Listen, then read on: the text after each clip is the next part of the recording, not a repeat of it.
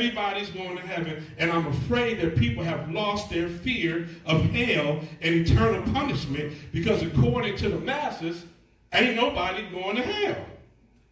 But in Isaiah 5:14, it says that hell had to enlarge her mouth so many can descend into it. Sister Renee, you even have people who believe in heaven, but they don't believe in hell. How is that possible? But Matthew 10:28 says, fear not him who can only destroy the body, but fear him who can destroy the body and the soul where? In hell. Now we get excited when the preacher starts talking about the quotes that Jesus made about heaven. Let not your heart be troubled. Believe also in me. In my Father's house there are many mansions. If it were not so, I would have told you. I go to a prepared place that where I am, you will also be. Everybody loves that, right? But we don't like when Jesus quotes this.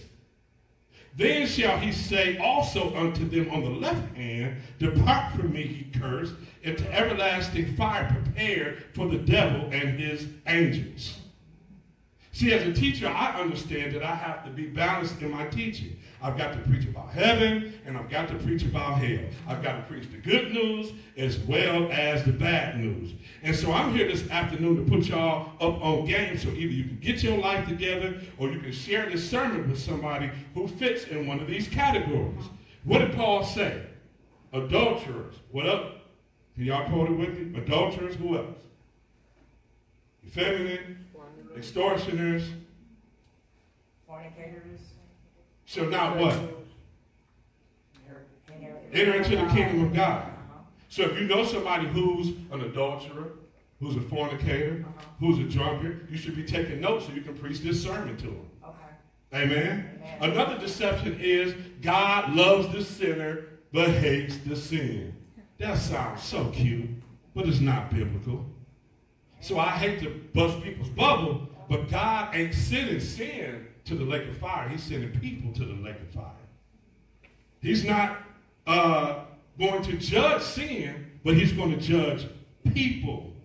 So if you really love the people that you know who are in sin, you should tell them what? The truth. And as pastors, we got to stop picking and choosing what sin we want to deal with and what group of sinners we want to deal with. If we're going to clean house, we need to move the refrigerator, move the couch, dust up under the lamps. If we're going to clean house, we need to clean the whole house. We need to deal with every sin. We need to deal with every group of sinners. The last few years, the sin the church seems to want to harp on is homosexuality. So we've been going after the LGBT community. But the church needs to quit fronting and being hypocrites because we've harbored homosexuals in the church for years. You ain't got to say amen. The greatest gospel hits that we have are by known homosexuals. The baddest choirs we got in the church were led by known homosexuals. It was all right when the church had gay choir directors, gay worship leaders, gay musicians, but as soon as the church felt like they were losing control over them because the LGBT community started gaining power, all of a sudden pastors want to start preaching against homosexuality. But they ain't preaching against adultery. They ain't preaching against extortion. They ain't exposing their boys who they know sleeping with members in the church and stealing from the church. Yeah, I went there. See, we want to expose some sins and then hide others. We want to expose some people, then we want to hide and cover other people. But if we're going to clean house, we need to clean the whole house. Y'all should say amen. I know it's tight up in here. But y'all should say amen. When I was on my way home from Detroit, I talked to a couple of people. Jesse was one of them. I talked to a pastor about some issues that I was having. Yes, the pastor has issues sometimes. Pastors that act like they don't have issues is a lie, because the Bible says if you say that you have no sin, you are a what? Liar. You a liar. And they challenged me according to the word of God. I don't need nobody to make me feel comfortable. I need to be challenged. I don't need a friend that's going to say, oh, don't worry about it, Doc. It'll blow over. No, if I need to repent, tell me I need to repent. If I need to forgive, tell me I need to forgive. If I need to sanctify myself, then tell me I need to sanctify myself. My skin ain't thin. Keep it real with me. I ain't never seen a generation of crybabies like we got now. JR, if you tell them that their shoe is untied, you judge them.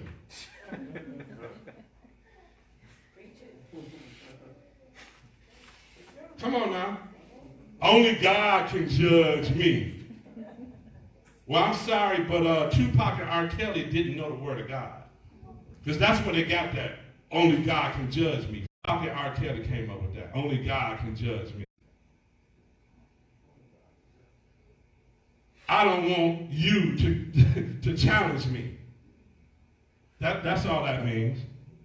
But if you look at 1 Corinthians chapter 5, it says that we should judge one another. See, a lot of people skip over that book.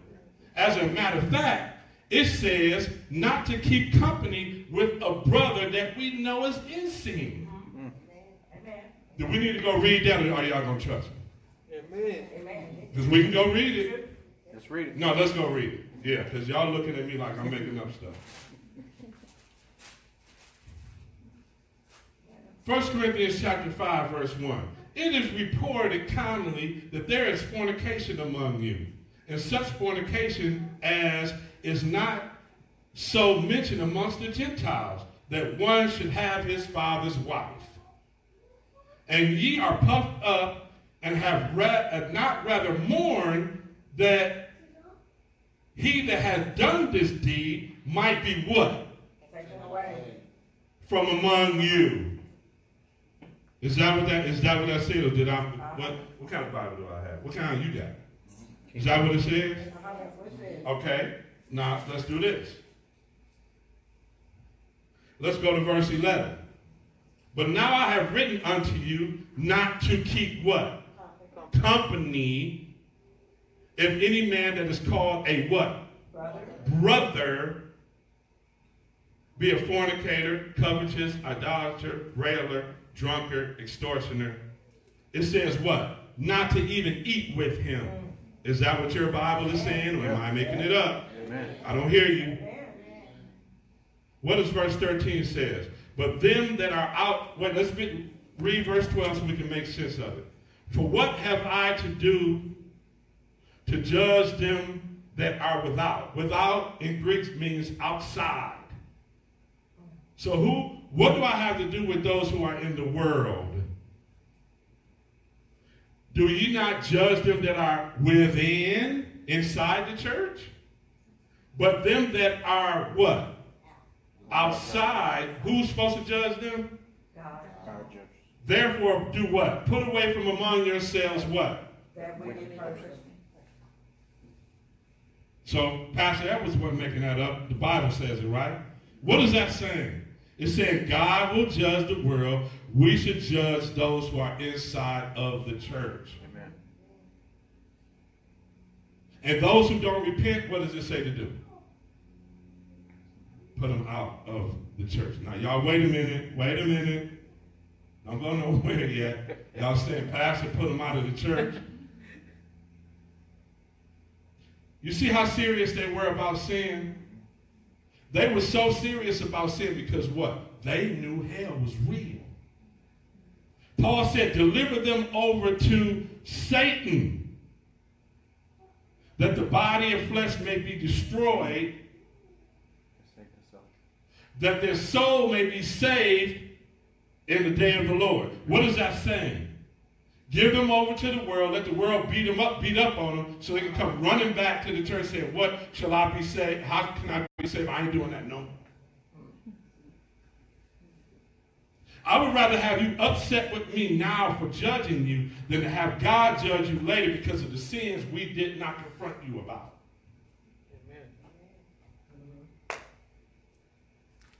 Now, I want you all to think about something. How many of your family members and friends have died and went to hell because your friendship was more important to them than their souls? Ouch, ouch, ouch, ouch. If a family member stopped talking to me because I tell them the truth, guess what? I guess I just lost a spades partner, and I guess I ain't getting no more of your peach cobbler. If you end your friendship with me because I tell you the truth, then I guess we was never friends in the first place. Okay, appreciate that. If I come, as a matter of fact, I'm going to be transparent with y'all. If I come to you and confront you about your sin, I must love you. Because people who know me, especially back in the day, know that I mind my own business. If what you're doing don't affect me, do what you do. But once I got saved and learned the word of God, I found out that your sin is my business. Galatians 6:1 says, brethren, if a man be overtaken in a fault, ye which are spiritual do what? Restore such a one in the spirit of meekness, considering yourself, lest ye be also tempted. Is your sin my business according to that?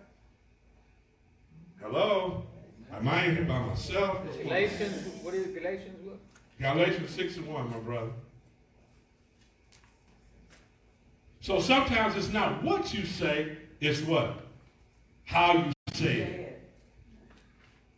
Paul says, go to them in the spirit of meekness, considering yourself, lest you be tempted as well.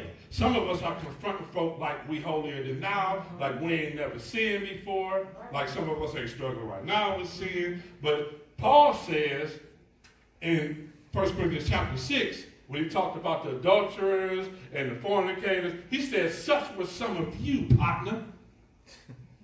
But you were washed. You were sanctified. By the grace of God, we are who we are. Because if it wasn't for the Holy Spirit, some of us would be right back out there in the world. Y'all ain't got to say amen. You ain't got to. I know it's the truth. That's why Paul says, considering yourself. Consider yourself, lest you be tempted. The first time you can condemn somebody for something, the devil will turn around and tempt you in the same thing, and you will fall.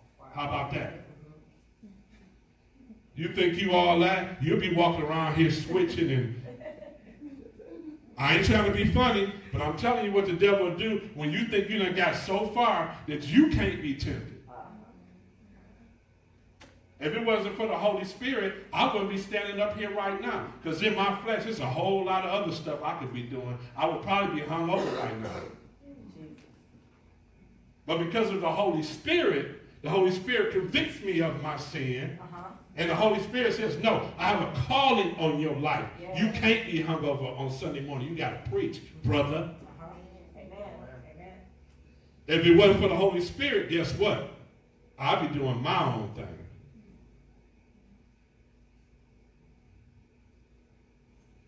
So the message today is, we've heard the good news. We heard the good news last week. This was the bad news. Everybody ain't going to heaven. I'm sorry. You can put on all the little t-shirts you want with the angels in the back with the halo over your girl's head. If she was a sinner, she's going to hell. And if you didn't minister to her, that's your fault. Don't try to put her in a place that she ain't going. Yes. Don't try to put him in a place that he ain't going. While they yet live, you should be ministering to them and telling them the truth. Amen. You don't have to condemn them. You don't have to walk around looking over your glasses like you so holy and making them feel inferior. Just be honest with them. Sister, I struggle with the same things. Brother, I struggle with the same things. If it wasn't for the Holy Spirit, I wouldn't be saved. If it wasn't for the Holy Spirit, I'd be knocking you upside the head, robbing you right now. But because of the blood of Jesus, my sins have been washed away. And because of the Holy Spirit, he keeps me. Everybody stand in the building. Give the Lord a hand praise for his word.